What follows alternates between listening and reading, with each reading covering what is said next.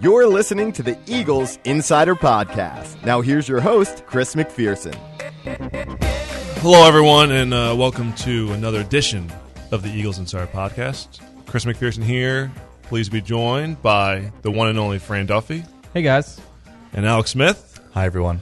It is the Thanksgiving week edition of the podcast, and obviously the week didn't get off to the greatest start after a lackluster, disappointing 45-17 defeat at the hands of the Tampa Bay Buccaneers. A shock to the system, to say the very least. Going into this game, I felt that the Eagles would rebound.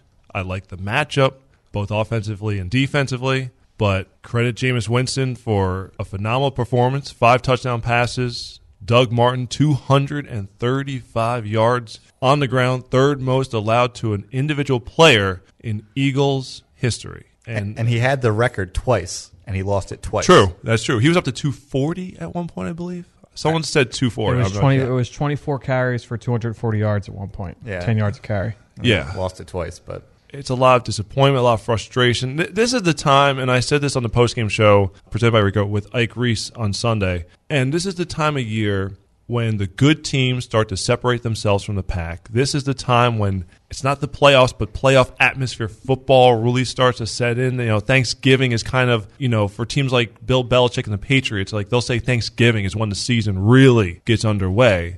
And I just remember going back to last year at this time, at Thanksgiving. It was the highest moment of the season when they routed the Dallas Cowboys. I believe they were 9-3 at that point. Yep. Everything was set up for them in the final quarter of the season. We all know what happened, but it's just like ever since that last Thanksgiving, things have just not gone the Eagles' way. And now maybe this Thanksgiving matchup with the Detroit Lions changed things. I don't know.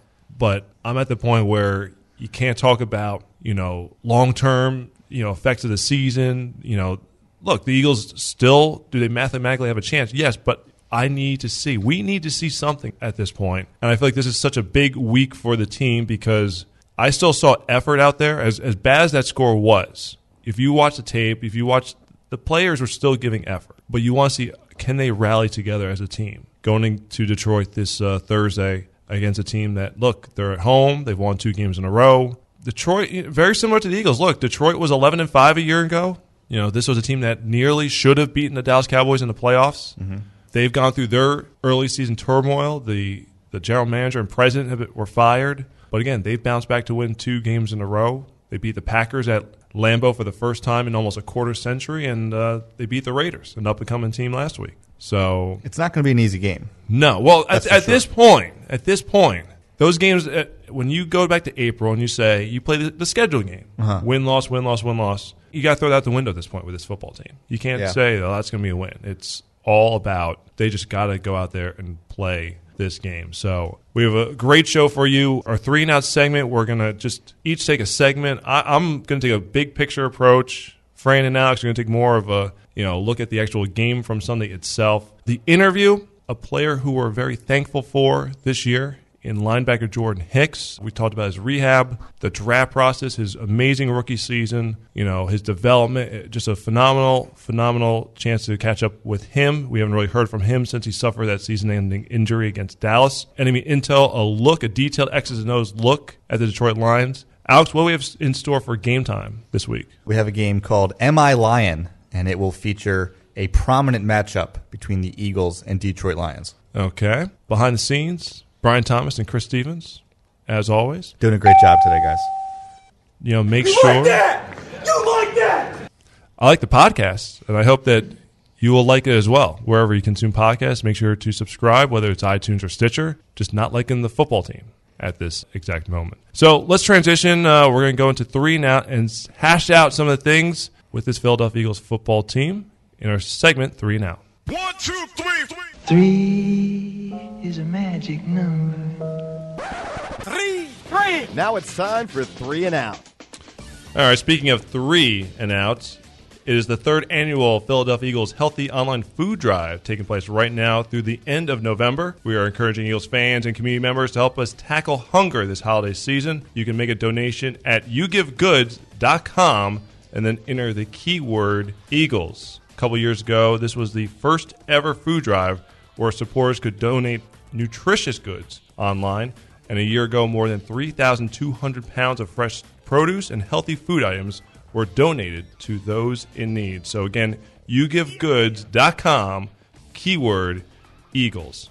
All right, so to wade into 3 and out here, I'll let you guys start things off because you're going to go more game specific. And, we'll let Alex. Alex wants to look at the offense, starting with quarterback Mark Sanchez. So we'll let you get things going here. Since we're really tying into the number 3 here, Okay. Third annual food drive, 3 and out. So we'll go with number 3, Mark Sanchez, to start things off here. And obviously it was the big story all week long. Was Sanchez going to play? Was Bradford going to be healthy? And I think most people probably had an idea that Sanchez was going to be the guy. Now, we've seen him run the offense before. We saw what he could do last year. And he had that big first outing against Carolina last year after he came in against Houston and helped the Eagles win that game. He had that big first start against Carolina. And you were hoping that, hey, another NFC South team, it's another home game. Maybe he could come out with that same kind of energy. And he did. On that first drive, 5 of 5 to start for 67 yards. He finds Josh Huff on the 39-yard pass. Obviously, Huff did a lot of the work on that with a really nice catch and run. But you saw,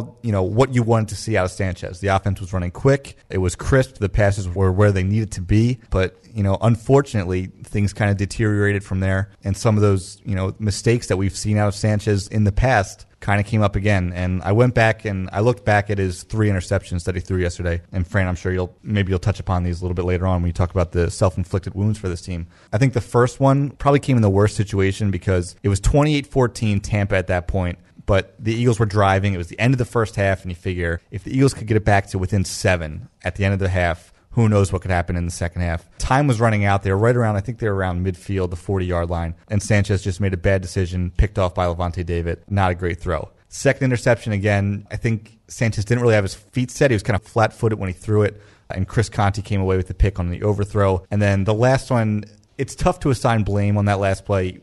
Obviously, Darren Sproles stopped because he saw Levante David coming in. Sanchez thought that Sproles was going to keep going, and it ends up being probably the easiest pick six that Levante David will ever get. So I think you saw some good things with Sanchez early on, but I think the unfortunate thing is that he kind of reverted back to that turnover-prone quarterback, which unfortunately we've seen in his time here at Philadelphia. And, it was a tough thing to see. I think we all agree, and you just said it. We kind of know what Mark Sanchez is, and that's the reason why when you go out and you get Sam Bradford, why was Sam Bradford the starter from day one? We know because the physical tools, he's got the ability, to stretch the field and do some different things, for this offense as opposed to what Sanchez brings. He's able to do the tempo. He's able to keep it a couple times in the read option. We saw that for a couple games, but people talk about the read option and they're so worried with the quarterback's threat to run. They know, the coaches know that, okay, Sam Bradford's not a threat to run. So what do? They put different routes and different concepts on the back end so that when he does read it, it's not the threat of Bradford running. It's the threat of Bradford keeping it and then throwing the football to the backside that kind of, that holds that backside defender. But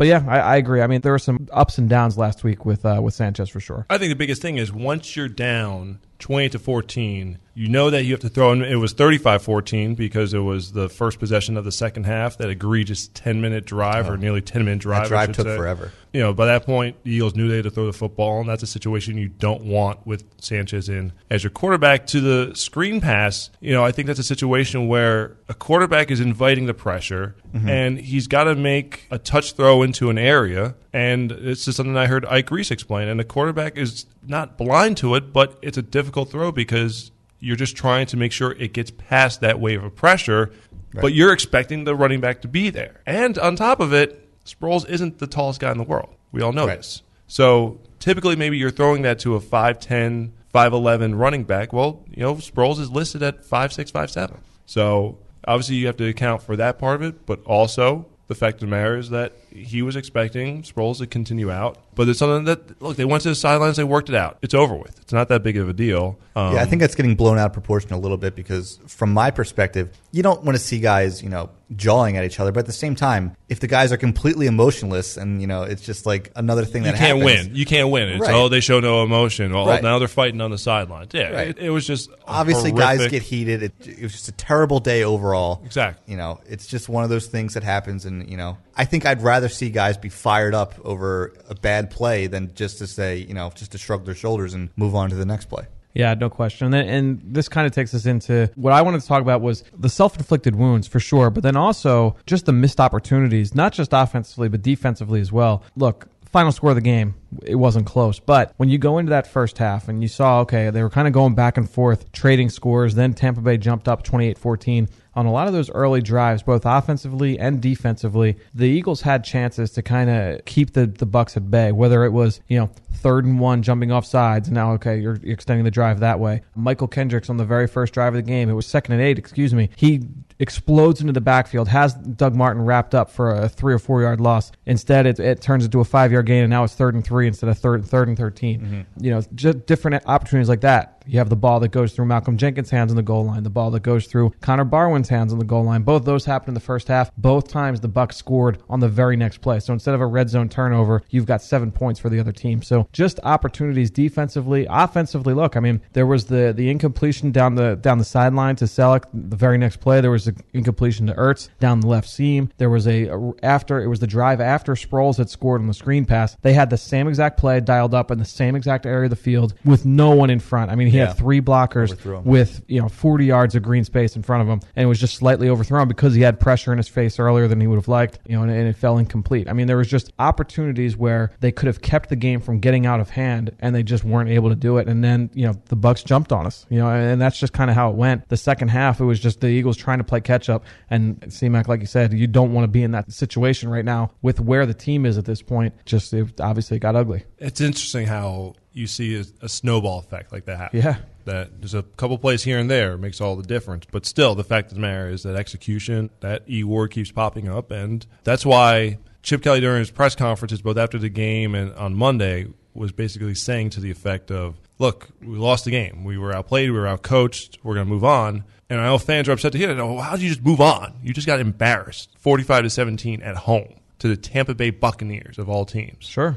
But as Chip Kelly will say, you can't let that game beat you twice. You just have to say, look, they lost. They've got to try to learn from it and try to get on to Thursday. My approach here from this game, we go into what happened on offense and defense. Just big picture, I think everyone is starting to speculate about what's going to be happening to this team down the line. And to me, the biggest thing that when I was just thinking about this game and a lot of people were wondering, from the personnel standpoint, coaching, what's going to happen, it's you have to, in some instances, have some sustainability with this organization. You have to be able to, go into the season. You made all the changes from the quarterback to the running backs, bring in some free agents. And at the end of the year, we'll see where this team stands. But if certain things don't work out, you can't just completely throw the baby out with the bathwater, as Chip Kelly likes to say. You can't blow it all up. No, you can't blow it all up. You look at a lot of the good teams, and you have a program that has some consistency that you're able to take in from year to year, and that you're able to keep some of those key pieces and allow them to build together. The biggest thing for me is I just hope that there's not an overreaction at the end of the season, that if things don't go the way that we had envisioned them going back in August in the preseason or when the season started, when there were these huge aspirations. I just hope that at the end of the year, it's not like, we'll just blow everything up and reset again. I understand that you got to take some risks. That's pretty much what the whole offseason a year ago was, that you're going to have to take some gambles. And I'm basically looking at the quarterback position here, because a lot of people will say, well, if this move for Sam Bradford doesn't work out in the end, was the trade worth it? Well, you had to do something. You're trying to get that guy. Yeah. And I saw the talent, and hopefully Sam can get healthy. He can get back on the field down the stretch and show some things. But, we'll have a lot of time to discuss it. But I think a lot of people are starting to go toward that because they think the prospects for the season are bleak at this point. But they just need to get things back together, get a win. We can't get to the point where it's like, we need to start all over again. I wrote about this on Monday. By the time you guys are listening to this podcast, my column on Monday will have been out. So I wrote about this on Monday. And it really, I can't help but think, and don't get my words twisted, I can't help but think when looking at where we're at right now, 4-6, I can't help but think back to 2011 when the team started 4-8. Obviously, we're 2 games away from, whether that record's the same or different. We can't help but, obviously, the team's in a rut. They were 4-8. And they were able to come together, and those guys, and we know how it ended in 2012, but I'm just saying in that season, they were able to come together. They won the last 4 games, went into the offseason with some optimism, This team obviously has the ability to do much more than that. They have the ability to, if they're able to get things together Thursday against Detroit, you're still only one game out. If you can do that same thing that 2011 group did in terms of coming back, turn the corner, move past what just happened for the last 2 weeks. There's 2 tough losses. That overtime Monday Night Football win against Dallas seems like forever ago at this point just because of the last 2 weeks. But, you move past that, rebound, and now let's just see what this team can do down the stretch. It's going to come down to the guys in the locker room. I think more so than what the coaching staff can do from an X's and O's standpoint and from a game planning perspective. I think it's more about the guys in the locker room and really just what is this leadership on this team right now. All right, so that's going to do it for us on 3 and Out. Now let's transition into the interview with rookie linebacker Jordan Hicks.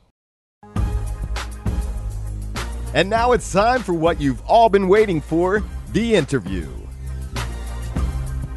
On this Thanksgiving week edition of the Eagles Insider Podcast, I figure I have to bring in someone whom we're thankful for this holiday season, and none other than third-round pick Jordan Hicks. Jordan, we haven't seen you in a little while since you had the injury. Tremendous rookie season, obviously cut short by the injury. Can you take me back to when you got here to NovaCare and you got the news that you had suffered the torn pectoral muscle and that your season was over? What was your initial reaction? Yeah, it's tough going through something like that. But for me, it wasn't the first time I had ever been through something like that. I've had a few injuries in my past that have cut my season short. Obviously, it hurts. You don't want to have to cut the season short and get out of that rhythm that you're really just starting to get into halfway through the season.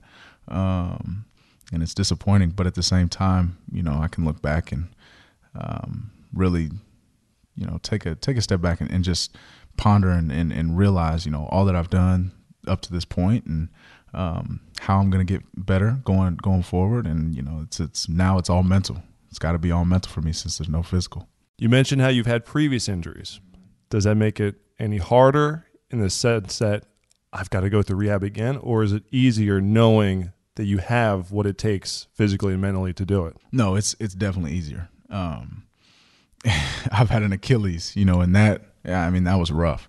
I was in a bad place mentally, bad place physically, just completely tore me down. And, I was able to bounce back, have a great season, my senior year, and come in here and do what I did this past year. And, it's encouraging to see that. And it just gives me the mindset that, this is so easy compared to everything that I've been through, that you got to be crazy to think this is going to stop me.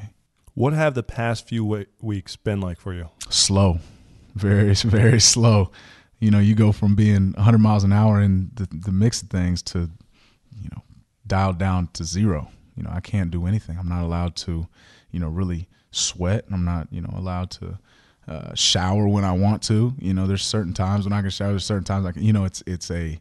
It's one of those things where everything is so controlled now, and it's out of my control, which obviously is tough on a lot of people, especially for me. So it's getting used to the new lifestyle, I guess, of being the injured guy. You've still been out there on the practice fields, and I'm assuming in the meeting rooms as well, things of that nature. How important has it been for you to stay around the team, to stay visible, to stay mentally in the football mix, even though you're not going to go out there and play on Sundays? Yeah, it's huge, man. I love football. Whether I'm playing or not, it's something that I love to do, love to be a part of. Being a part of a team, this whole environment here, and it's huge. It keeps you positive. Being around this, it keeps you motivated to push to get back to where you were and to get better during this time. So, it's been huge for me. I like I said earlier, it's more mental now. So, I'm taking notes. I'm still studying film. I'm still doing everything like I'm playing the game. Just obviously when I'm out there, I'm not going to be playing. Do you realize how you've become a folk hero of sorts as a rookie because of your 2 performances against the Dallas Cowboys, where A, you knock out Tony Romo for a majority of the season, and then B, you have the pick 6, which helped got the big win down there in Big D? Yeah, it's it's pretty cool. Philly's one of the, is the best city with the best fans, and it's cool. One thing I've said since I've gotten here is that I want to prove myself. I want to prove myself to my teammates. I want to prove myself to the league. I want to prove myself to the city. And that's, I feel like I've done everything that I can, and looking back, and there's plays I missed out there. There's plays I left out on the field that I wish I could have back. But that's every player's going to say that. But what I have done is I've given my all. I gave everything I had, and studied as hard as I could, and tried to go out there as prepared as I could, and play as hard as I could. Yeah. Did you call your interception return for a touchdown a Hick six? Is that Hick six? I heard that. Hicks pick six is what coach had called it a couple days later, but should have threw up the horns though, huh? Coming into this season, Jordan, we kept hearing from coaches that you've got D'Amico, you got Kiko, you got Michael. Jordan's going to come along and learn, and us on the outside may be surprised by what you did on the field as a rookie. In your estimation, why shouldn't have we been surprised by what you were able to accomplish? Just everything I had faced in the past. It's made me who I am. My college career wasn't necessarily the college career that I expected. I honestly believe I went through a lot more than the average, student athlete at a university. I had 4 different position coaches, 4 different D coordinators, 2 different head coaches. I had trouble on the field with injuries. I had trouble off the field. There was a lot of things that I had to overcome and learn from. And, I think it takes you got to get to know me to really understand who I am as a person. And I understand that. But, I think once people start to get to know me and realize that I'm pretty mentally tough, and there's not too much that can break me down like that. So I think that's really the biggest trait that I think has helped me in this. There was a lot of adversity coming in. I have all these linebackers in front of me who, are great players. Guys who have really been successful for the past, however long. D'Amico's been in for 10 years. And you never know when your opportunity is going to come. And, I had no clue. I was focused on special teams. I was thinking I was going to do, be 4 core teams guy. As soon as my number was called, I felt like that opportunity, that, that mindset that I had, that, nothing's gonna hold me back from making the most of this opportunity. And that's what I did. While you may have been in a personal hell, so to speak, during your times in college when you're going through this adversity, was it in some ways a blessing in disguise to prepare you for what you were able to do as a rookie? Absolutely. And you can look at it 2 ways. You can when you're going through it, you can look at it as a hell for you, and you can respond negatively, or you can take it as something that you have to learn from, that you have to grow from. And that's how I took it. As I had a lot of really good support, behind me, next to me through every single time, every single trial that I went through in college. I couldn't have made it here by myself at all. But one thing that was key was that I was able to have that mindset, and really the mindset that Coach Kelly has been talking about is that you learn from your mistakes, you get better, you continue to grow, and have that growth mindset of getting better each day. And, I think that was the key to every single trial that I went through.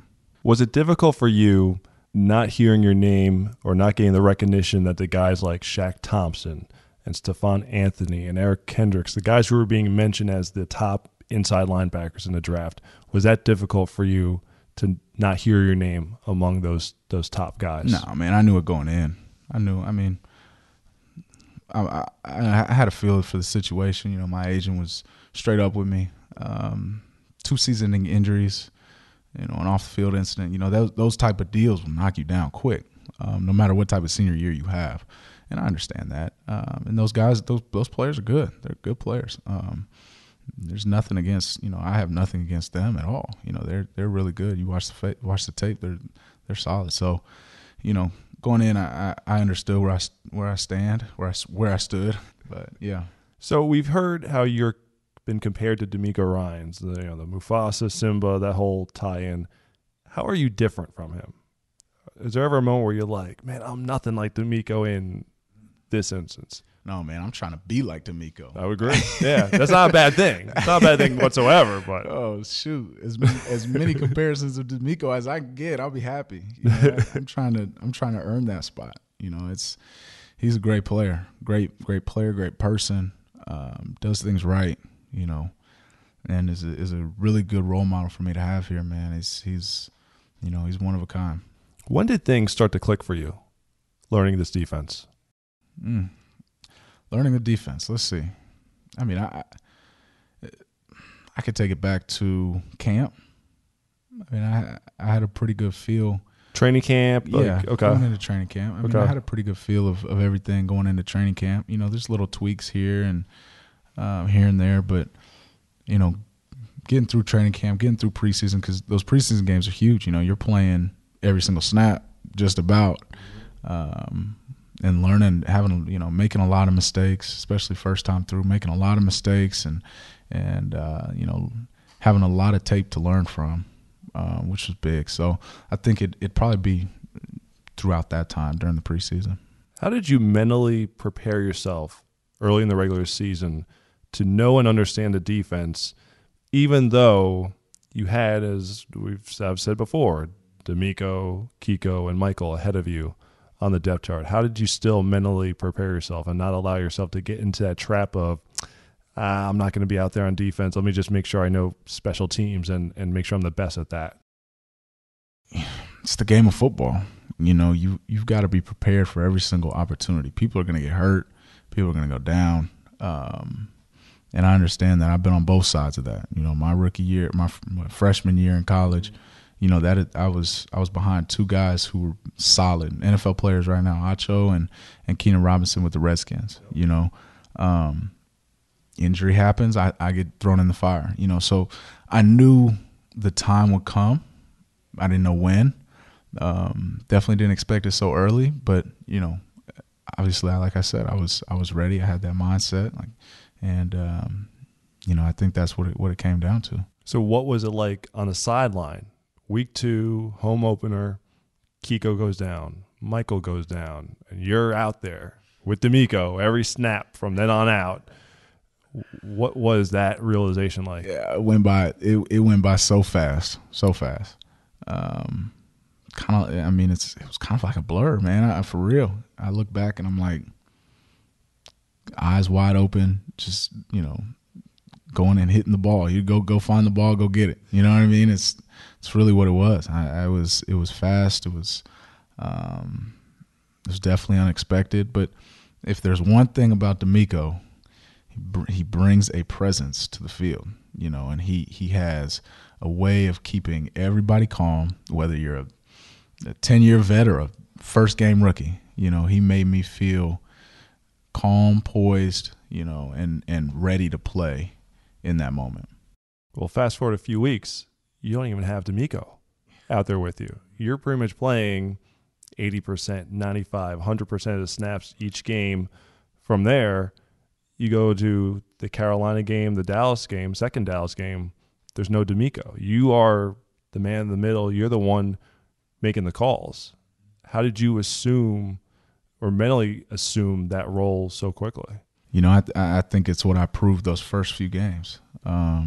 Making the calls, helping D'Amico, showing my initiative to get in with D'Amico, ask D'Amico those type of questions on how he does certain things.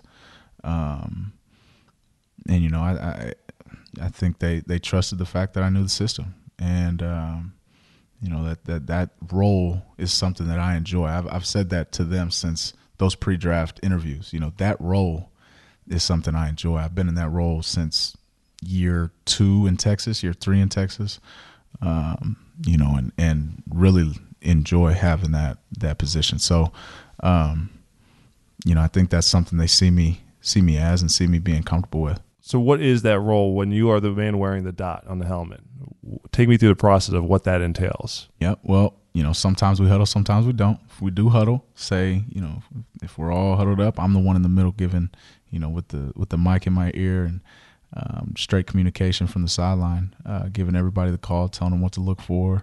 If say we don't huddle, we're all looking on the sideline. And really what we call the point, it has to be set. Where's our defense set? And that's on me. That's on the Mike linebacker, the one who's giving the call. So that's kind of that process right there. Last question for you, Jordan. What do you want to prove the most going into year 2 now that you've had this wealth of experience as a rookie? That it's consistent. It's nice to have 1 year like this, but I want to have multiple. I want to have, I want to prove that I'm not just a rookie who had a really good season. I want to be somebody who's staying in this league for a long time because of the play, because of my smarts, because of who I am on and off the field. That's really, my focus moving forward. Jordan Hicks, thank you very much for joining us here on the Eagles Insider Podcast. Time to get ready for game day. It's time for Enemy Intel. And the Eagles don't have very long to get ready for game day as they have the short week here before the Thanksgiving game against the Detroit Lions. Fran, as we talk enemy intel here, the first name that comes to mind when you think of Detroit is Calvin Johnson, a Hall of Fame receiver one day. How are the Lions using him in their offense right now? And how similar is he to what the Eagles just saw in a guy like Mike Evans? Obviously, Calvin Johnson isn't quite playing at a level that we've seen in years past when he's been dominating the NFL. Still a very, very formidable threat on the outside. They line him up inside as well in the slot. They'll see Calvin Johnson lined up in those tight splits, running crossing routes across the field. They do things to try and create situations where he's very, very tough to cover. So obviously has the size, has the ability to go up and win, can do a lot of different things as a blocker, is a good route runner for his size as well. So, all those things that we've always seen from Calvin Johnson are still very much there. Has he maybe lost a step down the field? Sure. But the deep speed wasn't always the biggest thing that came with Calvin Johnson. Honestly, we've talked about it a little bit with one of our producers here, Chris Stevens, who knows a thing or two about being futile as a cornerback and trying to cover wide receivers. So let's hear something here from Chris Stevens. So really what I think is a main reason why he's so effective and something that's going to be really difficult for us is Calvin Johnson is a guy who, even when he's covered, he is still not covered. He has the size advantage over our corners. And, after watching the game film last week, you can bet you that the offensive coordinator is going to be looking to expose that. Also, Megatron does a lot of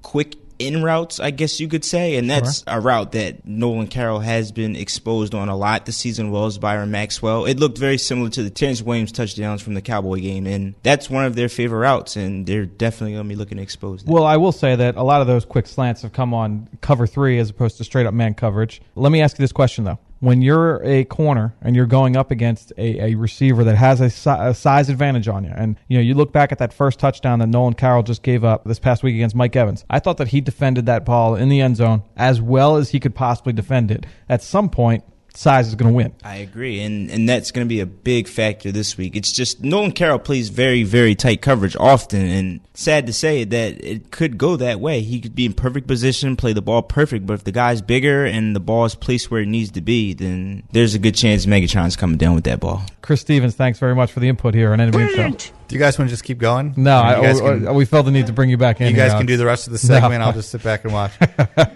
So we talked about the passing game for Detroit, and they're obviously a very pass-heavy team. In fact, I believe they are the worst running team in the NFL. I think they average somewhere around 70, 73 rushing yards per game, 32 out of 32 teams. They do have a couple of interesting names at running back, however, with Riddick and Abdullah. Abdullah, obviously a rookie. They use him a little bit more on special teams here. Yeah. But how do you see Detroit kind of mixing in their backs? Yeah, I mean, they're very much focused on the perimeter run game, too. A lot of stretch run plays. really the big thing with both of those guys is out of the backfield as receivers, and that's where you're going to see them be most effective. So you look at the screen game, you look at them being able to run routes out of the backfield. Riddick is a former receiver at the college level, so he's got the ability to be flexed into the slot, flexed out wide. At times you'll see him run those little Texas option routes out of the backfield. They want to get him matched up on linebackers as much as possible, and he's able to win every single time just because he's so quick in and out of breaks. He's got reliable hands, and he's very good with the ball in his hands in terms of just his vision with the ball in his hands. So very, very tough guy to stop. I mean, he's their third leading receiver, if I'm not mistaken. Just a guy that they move all over the place, and that's Theo Riddick. Abdullah has those same abilities as well, was a great receiver at Nebraska. Those two guys, while they may not be able to run the ball as strong, and look, the Eagles obviously can't play it against the run the way they just did this past week, but this is still a formidable running back duo. Yeah, Abdullah had, I think it was a big opening week this year when the Lions took on the Chargers. And he's really kind of fallen off since then.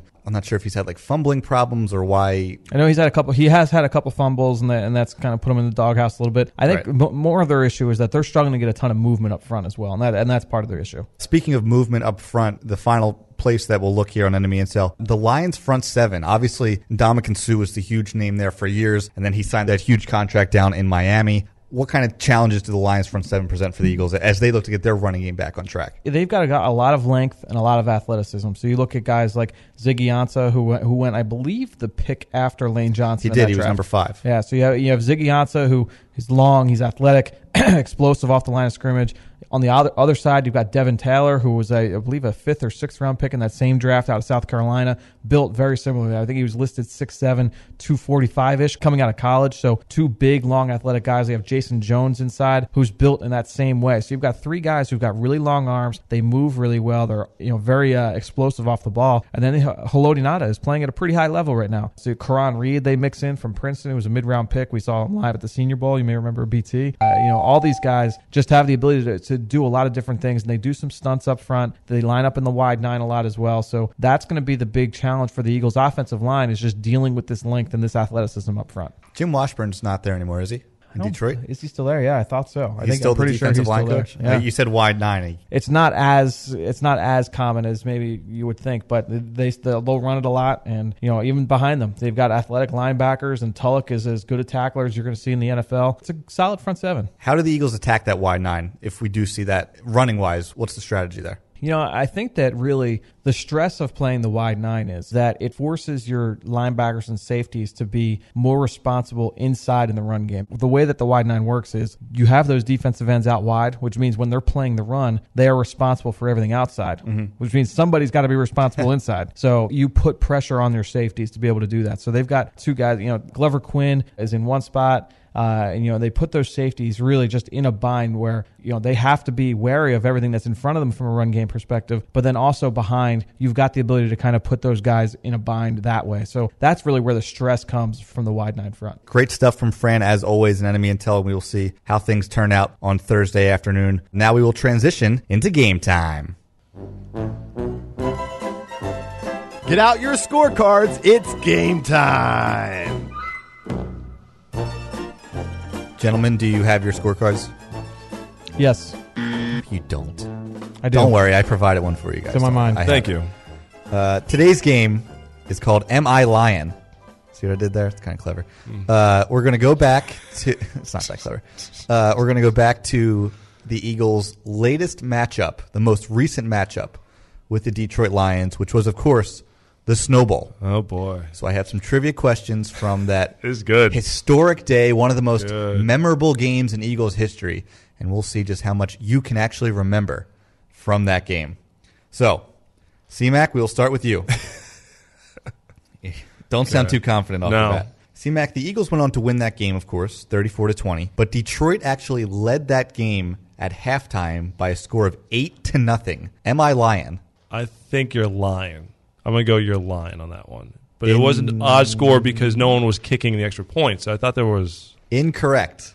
Can I steal? You cannot steal because the only other choice would be, yes, you're lying. You can't steal. It's a valid question. How did the Detroit... The final, at halftime, it was 8-0 Detroit. They scored on a Joique Bell touchdown run, and then on the 2-point conversion, it was a pass to Joique Bell. So he actually scored the touchdown and got the conversion. Okay. So no points for C-Mac there. Fran, you're up next. Fran, the Lions scored not once, but twice on special teams plays. Am I lying?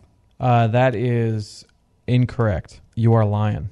I am not lying. No, they did. Jeremy Ross I do remember Jeremy Ross I couldn't had remember one. the returner. Yep. had a punt return a Yeah. 58-yard punt return touchdown and a 98-yard kickoff return Yeah. touchdown. So no points for either of you guys in the first round of questions. C-Mac, back to you. Okay. Nick Foles threw his first interception of that game. First interception of the season in that game. Am I lying? Was it his first pick of the season? Yes. Yes, it was. Now, bonus. Who was it? Who I picked it thought. off? See, I thought this was going to be the question. Who it was? I'm going to say Glover Quinn. That is incorrect, Fran. You can steal the bonus point here. Was it Darius Slay? Incorrect. Was it Rasheed Mathis? Incorrect. Oh, that was my next one. Correct answer. Chris Houston. Chris Houston. I remember the play vividly. Okay. Bonus question. He had one other pick that year. Who was it? Who else picked off who Nick else picked Foles up? that year? No, that's not them. Come on, 27-2. Classic season. Name the two. We already named one. A big hint here. This player is a former Eagle. We just talked about this last week. We Oh. did, but Fran wasn't there Was for it it. Kenny Phillips? No, It's a good one. it was not Kenny Phillips. I'm having a hard time remembering. You talk, We and did just talk about this like last week. I want to say it was Sean Prater. Sean Prater is correct. Oh, yeah, in the Minnesota game. Yeah. Yes, the Minnesota. Because he knew it was coming. Fran, back to you. Yes. 8 touchdowns were scored in the game, Right? but no extra points were attempted. Am I lying? No, you are not lying. Oh, he's lying. Yes, I am lying. Man, I'm not good at this game. 1 extra point was attempted by the Lions, and the Eagles blocked it. Blocked it. You've got a great poker face. Great story. Compelling and rich. Where did Kuna Matata come from? You gotta. Because it's the Lion King. Oh, I thought BT just had I his just like got the YouTube stretch. favorites. Yeah. BT is just going crazy with the drops. It's a drop track. He just pushes one, and then like 5 others come after. Just opened up You one of his can't other put the windows. drops on shuffle. No points there for Fran. C-Mac, back to you. The Eagles ran for 299 rushing yards as a team that day, and all 3 running backs, that would be LaShawn McCoy, Bryce Brown, and Chris Polk, scored touchdowns. Am I lying? Ooh, I don't recall Bryce Brown scoring a touchdown, so I'll say you're lying. You are absolutely correct. Yes, that is correct. Bryce Brown was the one back who did not score a touchdown, though he did punch in a 2-point conversion. Oh, okay. So a point for C-Mac. C-Mac leads 2-0. Fran, back to you. Fran, because the weather conditions were so bad, especially in the first half, Nick Foles ended up... I have the same question written twice. Oh, my God. That's a negative point for me. We'll move on to the next one for Fran. Fran, not even the snow could hold back Calvin Johnson on that day, as Megatron still went over 100 receiving yards on the game. Am I lying? He did have that one catch, I do remember. But I will say you're lying. I am indeed lying. He did not go over 100 yards. He had that one big catch where he got the snow kind of stuck in his face mask. But he had 3 catches for 52 yards on the day. Next question, we go back to C-Mac. Again, weather conditions were so bad. C-Mac, the Lions fumbled the ball 7 times as a team. Am I lying? Ooh, 7. They fumbled 7 times. That's extraordinarily high, regardless. I think you're lying.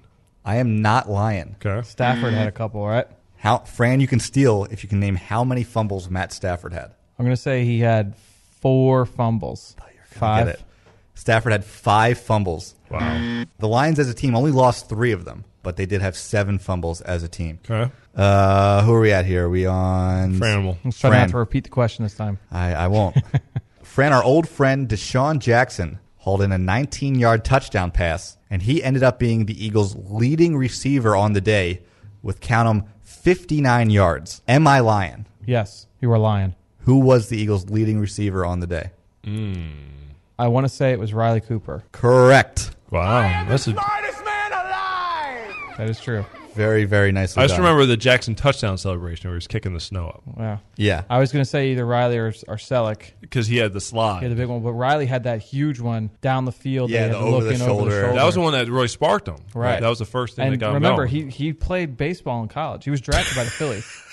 We haven't talked about that in a while. No. Felt the need to bring it up. That was a good one. Yeah, Riley Cooper led the way with 74 receiving yards for the Eagles on that day. All right, one question left, and it goes to C-Mac. This is tied up right now. It's tied at 2, so if C-Mac gets this, he wins, even though Fran got cheated of a question here because I wrote the same one down twice. So you're a liar and C-Mac is a cheetah. So we'll let that go. I had to sneak the pun in somewhere. Jeez. Thank you. We have a drop Thank for you. that, BT? I'm here all week. Anyway. Okay, C-Mac, if you get this right, you win. As bad as the snow was, it did let up a little bit in the second half. Okay. And the Eagles took advantage as they scored touchdowns on 5 straight possessions. Am I lying? No. C-Mac for the win. Nicely done. The Eagles did indeed score on 5 straight possessions, and it really was their last 5 unless you count the final one when He slid. Brent Selleck It was would have scored. He was running out the clock. But he had the epic slide. Great picture, snow coming up. Not a bad job. I guess you guys remember the Snow Bowl pretty well. Good job, guys. All right, let's move on to mailing it in.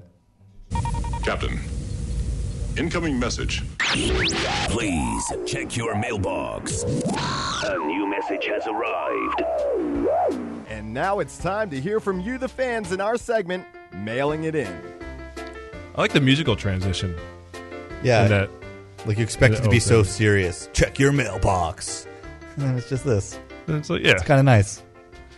All right. Threw the question out there on Twitter, or the request for your questions, I should say. And yeah, I had a good feeling of what was going to come our way. Some spirited responses. Of course. But you know what? Fans don't care. I'd rather have this than complete apathy where it's like, who cares?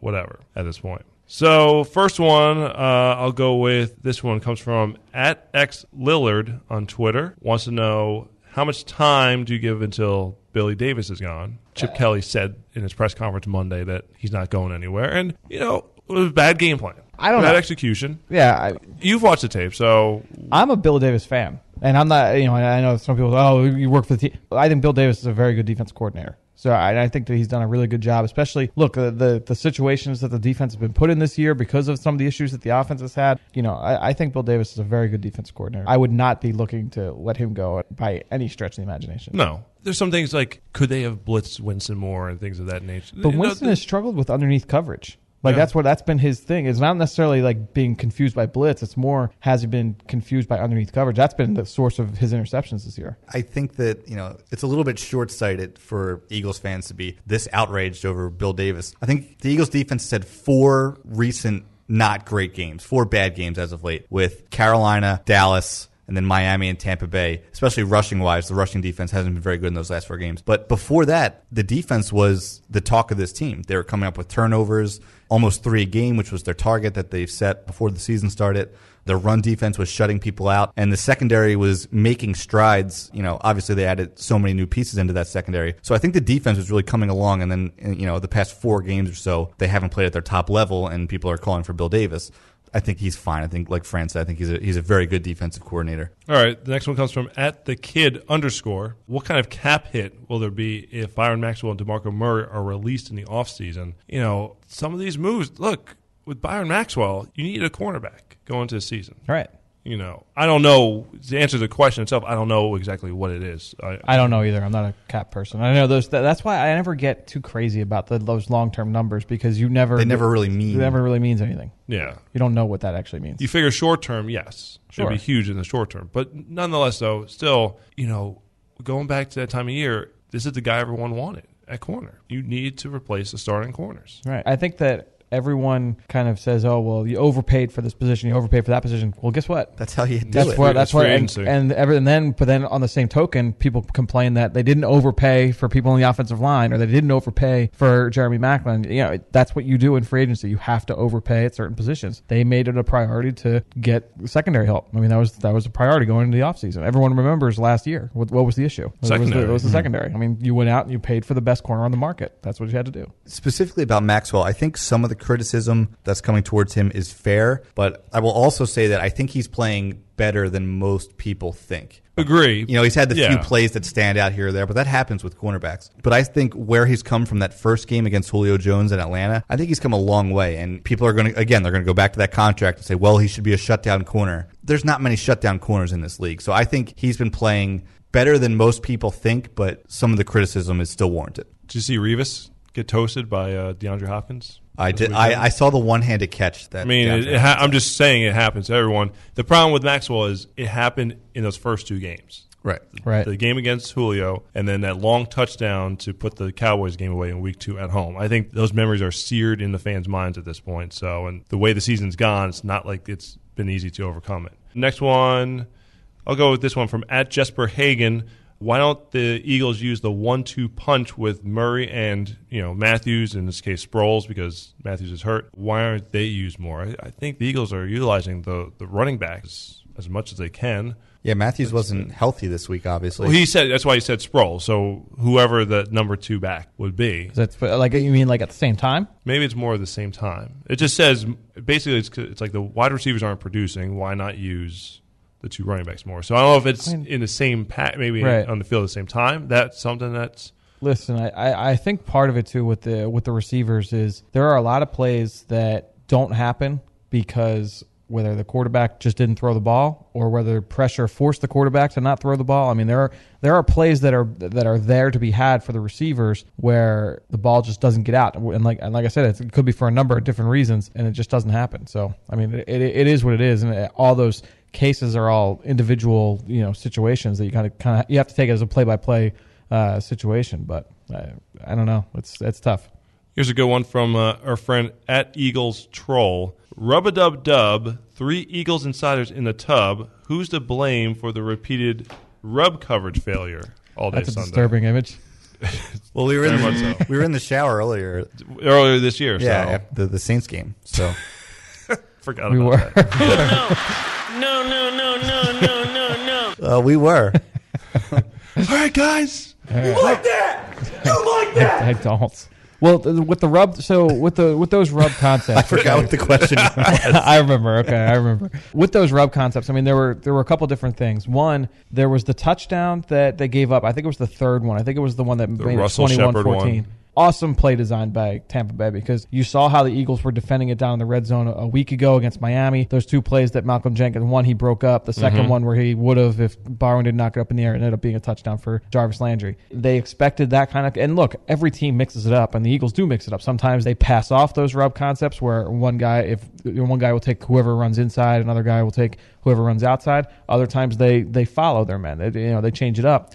They expected one type of coverage. They got that type of coverage, and it was an easy touchdown for Russell Shepard. There were a couple plays later on in the game towards the middle of the field where they lined up an empty, and Charles Sims lined up on the outside, and they lined up a receiver on the inside. Maxwell and Kendricks, it was both times it was Maxwell and Kendricks. One time they said, okay, we're gonna in and out this, and Maxwell thought that he was passing a guy off to Kendricks. Kendricks followed his man outside, so nobody covered the guy inside. So there was a mix-up there and miscommunication. And then the next time, they both followed, but they got picked. And then that's where the rub element comes in. Look, I mean, that's why offenses run those plays, is to try and catch defenses and miscommunication or catch defenses with that rub element. Well, there you have it. Last question here. Hey, you asked and Fran answered. Last one here from @Ryan4301. If the season continues and the team finishes with a pick in the top 10, will they pick a quarterback? And if yes, who? I mean, we should say this for Journey to the Draft. We should. I hope that you send questions in for the Journey to the Draft podcast presented by AAA. Please do.